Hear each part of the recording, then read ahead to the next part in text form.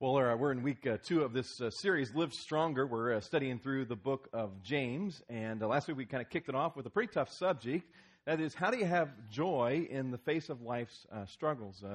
Somebody in my life group, and this week when we were meeting, and by the way, if you're not in a life group, you need to get in a life group, be connected that way. But in our life group Thursday night, somebody said, there's a lot of really practical stuff in James, but there aren't any easy subjects. And it's so true. It's so true. But you know what? If you're going to live stronger, you got to deal with the tough issues of life. And today I want us to try to tackle another one of those tough issues, and that is, how do you deal with temptation?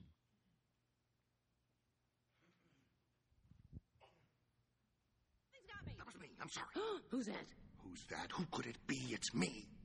Are you my conscience? Yeah. I'm your conscience. We haven't spoken for a while. How are you? Can't complain. Yeah, good.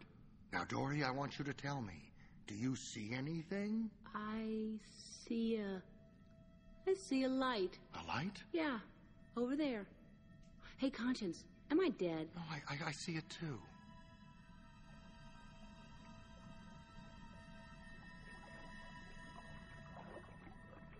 What is it? It's so pretty. I'm feeling happy, which is a big deal for me. I want to touch it. Ooh. Hey, come back. Come on back here. I'm gonna get you. I'm gonna get you. I'm gonna get you. I'm gonna swim with you. I'm gonna get you. I'm gonna be your best friend. Good feelings gone.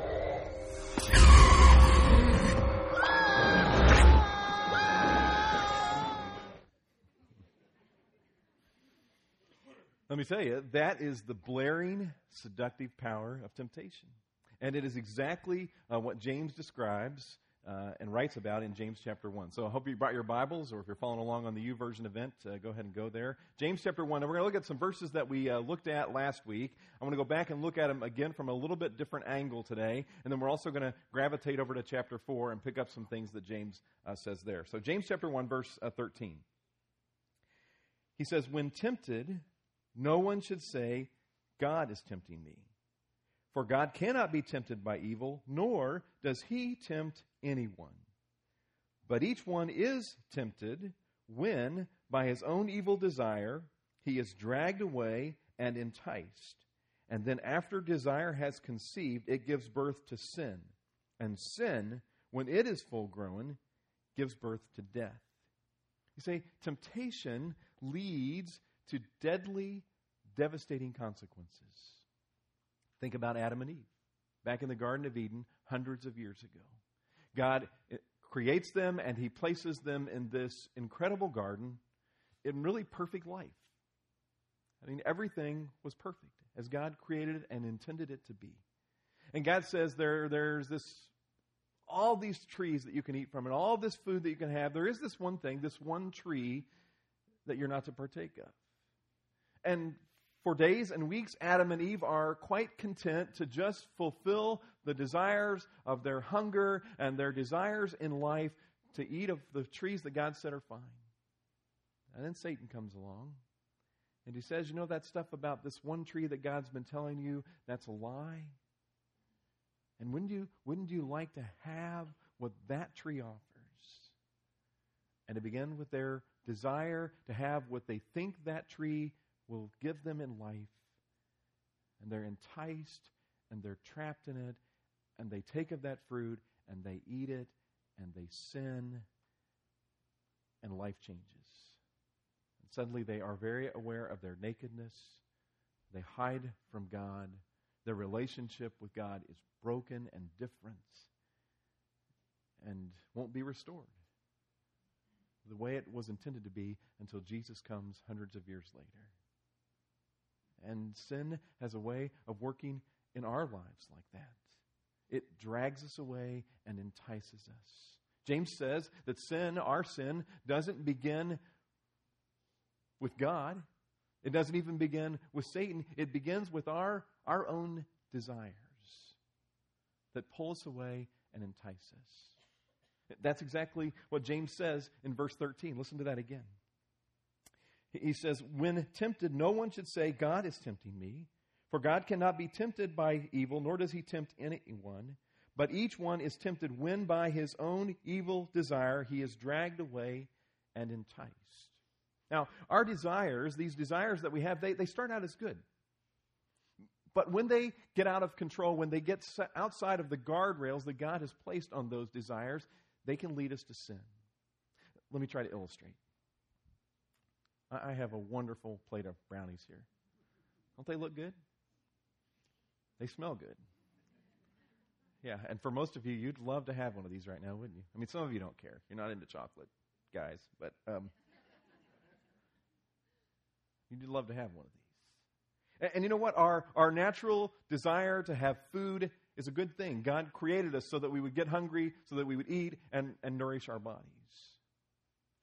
But sometimes we let those desires get out of control and we consume far more than we should. Or some of us are trying to be careful about what we're eating, and so we see a plate of brownies like this, and even though we know that's probably not the healthiest choice, we think, oh, I'll go ahead. And you know what, a plate of brownies, that's not really a big deal, but let me illustrate with some other desires that get us in far greater trouble. What about sex? God gave us this desire for sex to be fulfilled within the confines of a marriage between a man and a woman. And within those confines, that desire is a wonderful, beautiful, fun thing that God wired us up for. But when we let that desire get outside of the guardrails, outside of the boundaries that God created, and we take it beyond the marriage bed to other places, we end up in sin. God gave us a natural desire to have clothing and to put a roof over our head and to make sure that our family has those things. And within those natural desires, it's a good thing. But we often in our culture let those desires go far beyond just making sure that we're clothed and we have a roof over our head. We let it go far beyond to I've got to have designer clothes and I've got to have nicer clothes and I've got to have a better house and a bigger house. To the point where those desires sometimes lead us to the place of selfishness. I'm going to hold on to everything that I have because it's mine and I'm not going to share it with anybody else. Or they lead us to the place where we value material things more than we do others. God has given us a natural desire that we would achieve in life, that we would move forward in life. But sometimes that natural desire takes control and we let it go beyond what it should, and it leads to a sense of achieving pride, or we pursue power. God has given us a natural desire for relationship and friendship. But sometimes we let that desire for other people to like us get out of control, which leads us sometimes to lie so that we'll look good, or to gossip about others so that people maybe will put them down and people will like us, or even it leads us to betray people. Our desires are good, but when we let them get out of control, they lead us to dangerous places. Now, Satan has a part in this process too. He certainly did with Adam and Eve. He did with Jesus when he tempted him in the desert. And he does with us. He plays a role in it. Here, you know what? Here's the thing about Satan. He knows exactly where we are vulnerable. And that's where he attacks us. He knows which of our desires we struggle with. And that's where he puts the temptation out there. And he attacks us.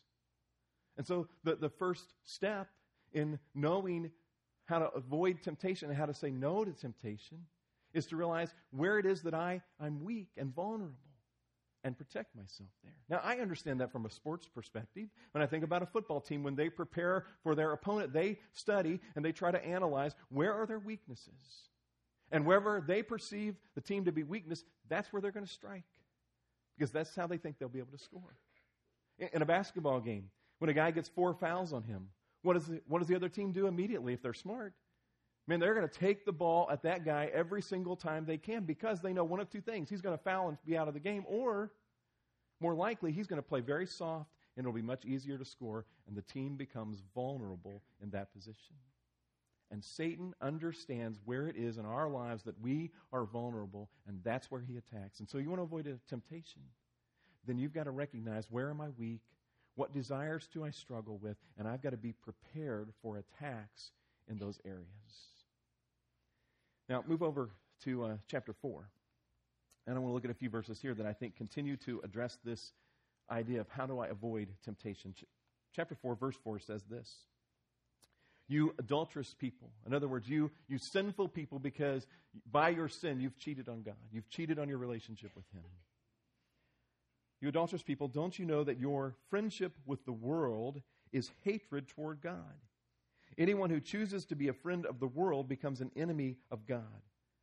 Or do you think that Scripture says without reason that the Spirit He caused to live in us, that is, the Holy Spirit, envies intensely?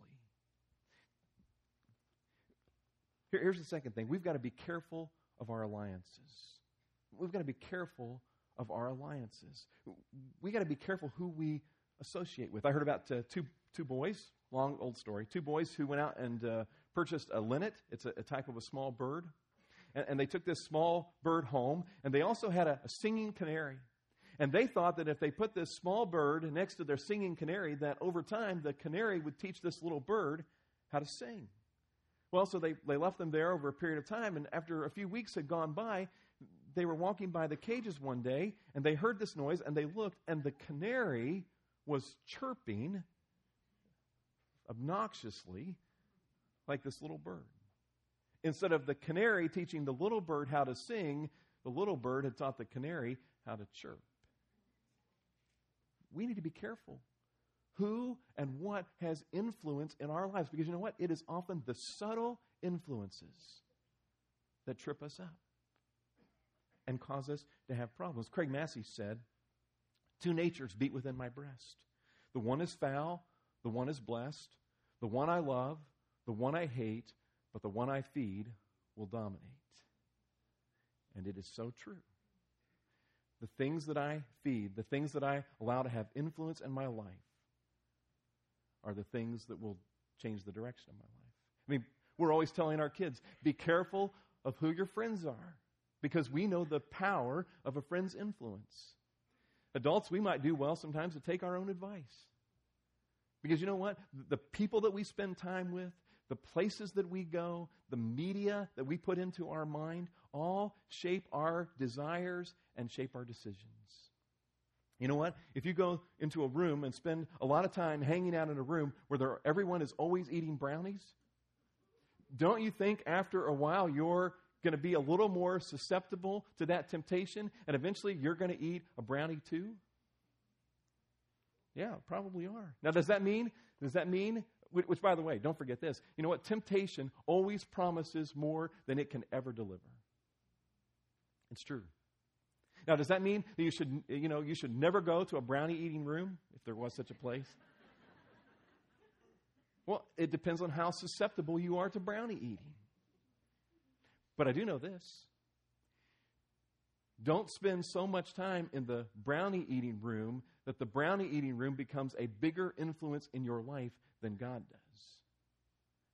Because when that happens, you become a friend of the brownie eating room instead of a friend of God. Listen, we live in such a sin-prone culture that if we don't fight really hard, it is easy for our culture to become a bigger influence in our life than God is. And when that happens, we become a friend of our culture, a friend of the world, as James describes here, rather than being a friend of God. Listen to what he says in verse 7. He says, submit yourselves then to God. You know what he's saying? He's saying, make sure that God is the biggest influence in your life. Then he goes on to say this, resist the devil and he will flee from you. And that's the next thing in overcoming temptation. We've got to resist the devil.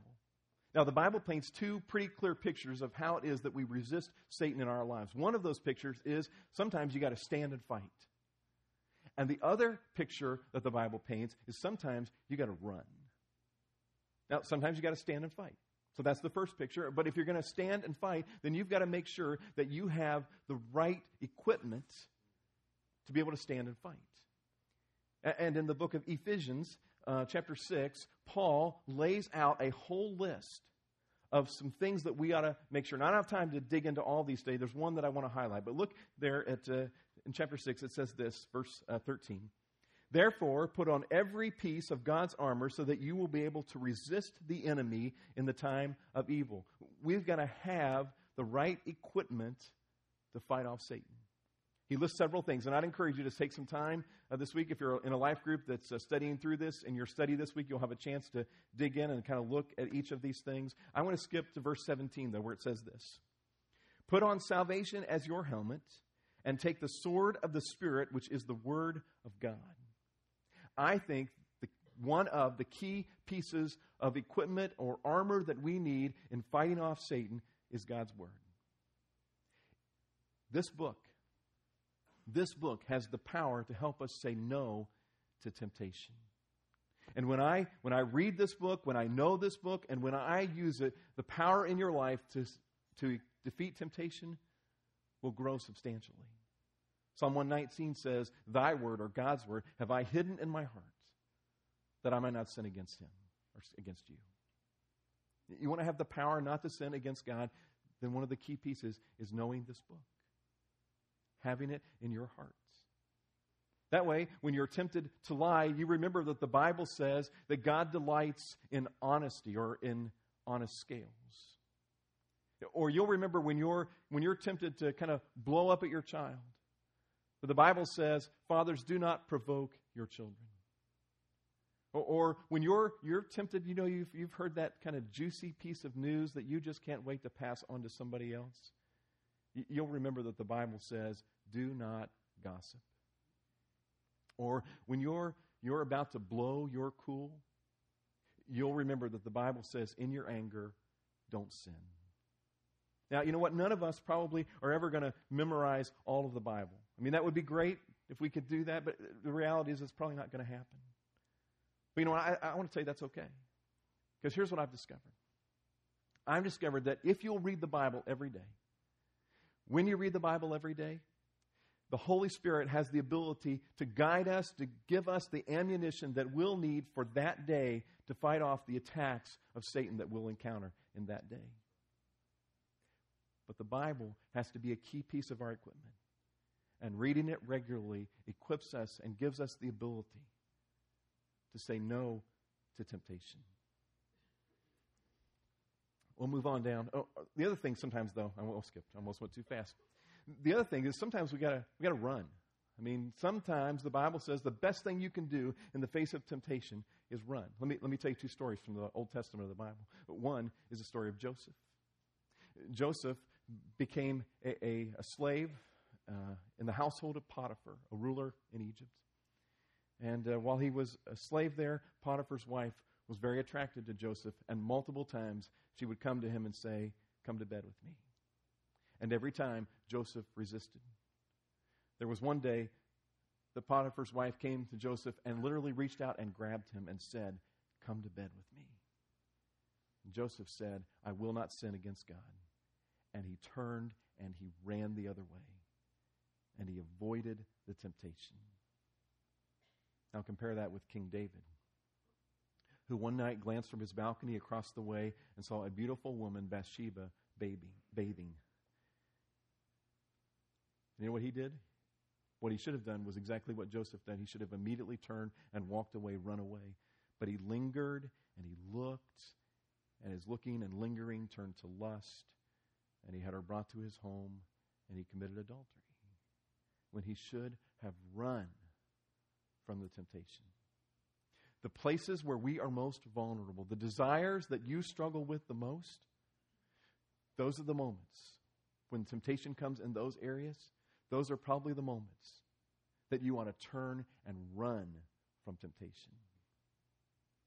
There's one more thing I want us to note, beginning in verse 8. It says this, "Come near to God, and he will come near to you." Now stop there for a second. That's the next thing. If we're going to say no to temptation, then we've got to live near God. But if we're going to live near God, then we've got to learn to deal with our sin. And that's what James says beginning in the next sentence. He says, "Wash your hands, you sinners. Purify your hearts, you double-minded. Grieve, mourn, and wail. Change your laughter to mourning and your joy to gloom. Humble yourselves before the Lord, and he will lift you up." Now here's what he's saying. He's saying that if we're going to overcome temptation, we've got to deal with our sin. We've got to admit that there have been times in our lives that we've done wrong. We've got to admit that sometimes our life has been headed in the wrong direction, and we need to change the direction of our lives. It's called repentance. And then he goes on to indicate that we need to learn to take sin as seriously as God does. Here's part of what I think James is saying. I think James says we sort of have this tendency to almost kind of laugh at sin. We treat it like, well, it's just really not that big a deal. And James says you need to turn that laughter into mourning. You need to learn to take your sin as seriously as God does. And God takes it very seriously. You see, as long as we just think it's not that big a deal, then we're not that worried about overcoming temptation. But when we move to the place in our lives where we take sin as seriously as God does, then we'll realize that this fight to say no to temptation is an important fight in our lives. And then James wraps it up by saying it involves some humility. It takes some humility to admit that I've messed up, that I have sinned, and I actually need a Savior in my life. Well, to do that, for all this to be true, we got to make sure we are living near God every day. Now, let me try to illustrate what I mean by that. I have 2 soda cans, black cherry. So both look exactly the same, right? You know, they look like they're the same on the outside. One of these, though, is very weak. One of them is very strong. The one that is very weak, I have the ability to crush. The other one that's strong, I'm not strong enough to crush it. You know what the difference is? Even though they look the same on the outside, and it's easy for us to be deceived and to deceive others by the way we appear and the way our lives appear on the outside, isn't it? The difference is the reason I can crush this one, there's nothing on the inside of it. It is empty. And the reason I can't crush this one is because it is full. And if I'm going to say no to temptation, I've got to live near enough to God on a regular basis that my life stays filled up. Because when I get empty, I become susceptible to temptation crushing me. Now, how do I live near God? How do I stay full? I think part of it is every day recognizing and worshiping God. It's just a part of a realization every day that God is there, that His power is available to me, that God wants to walk with me every day. And I need to grow in my awareness that God is with me all the time. There is never a moment that I am outside the presence of God. I think part of it is recognizing the power of the Holy Spirit in my life. When I become a Christ follower, the Holy Spirit moves into my life. And if I will listen to Him, if I will be aware of His presence in my life, then I will hear the Holy Spirit saying to me at times, don't go that direction. Don't give in to that desire. Danger, Will Rogers. Be careful. Another key piece in staying filled up is what we've already talked about. It's the power of the Word of God being put into our hearts and our lives every single day. Listen, if I'm going to overcome temptation, I've got to live near God so that my life stays full and strong and doesn't get to the place where it is empty so that I am easily crushed under the power of temptation. Guys, God wants us to take sin seriously because He doesn't want us to have to go through the shame and the guilt and the brokenness that accompany our sin. He's trying to protect us. So let's resist temptation. Let's live near God. And let's live stronger.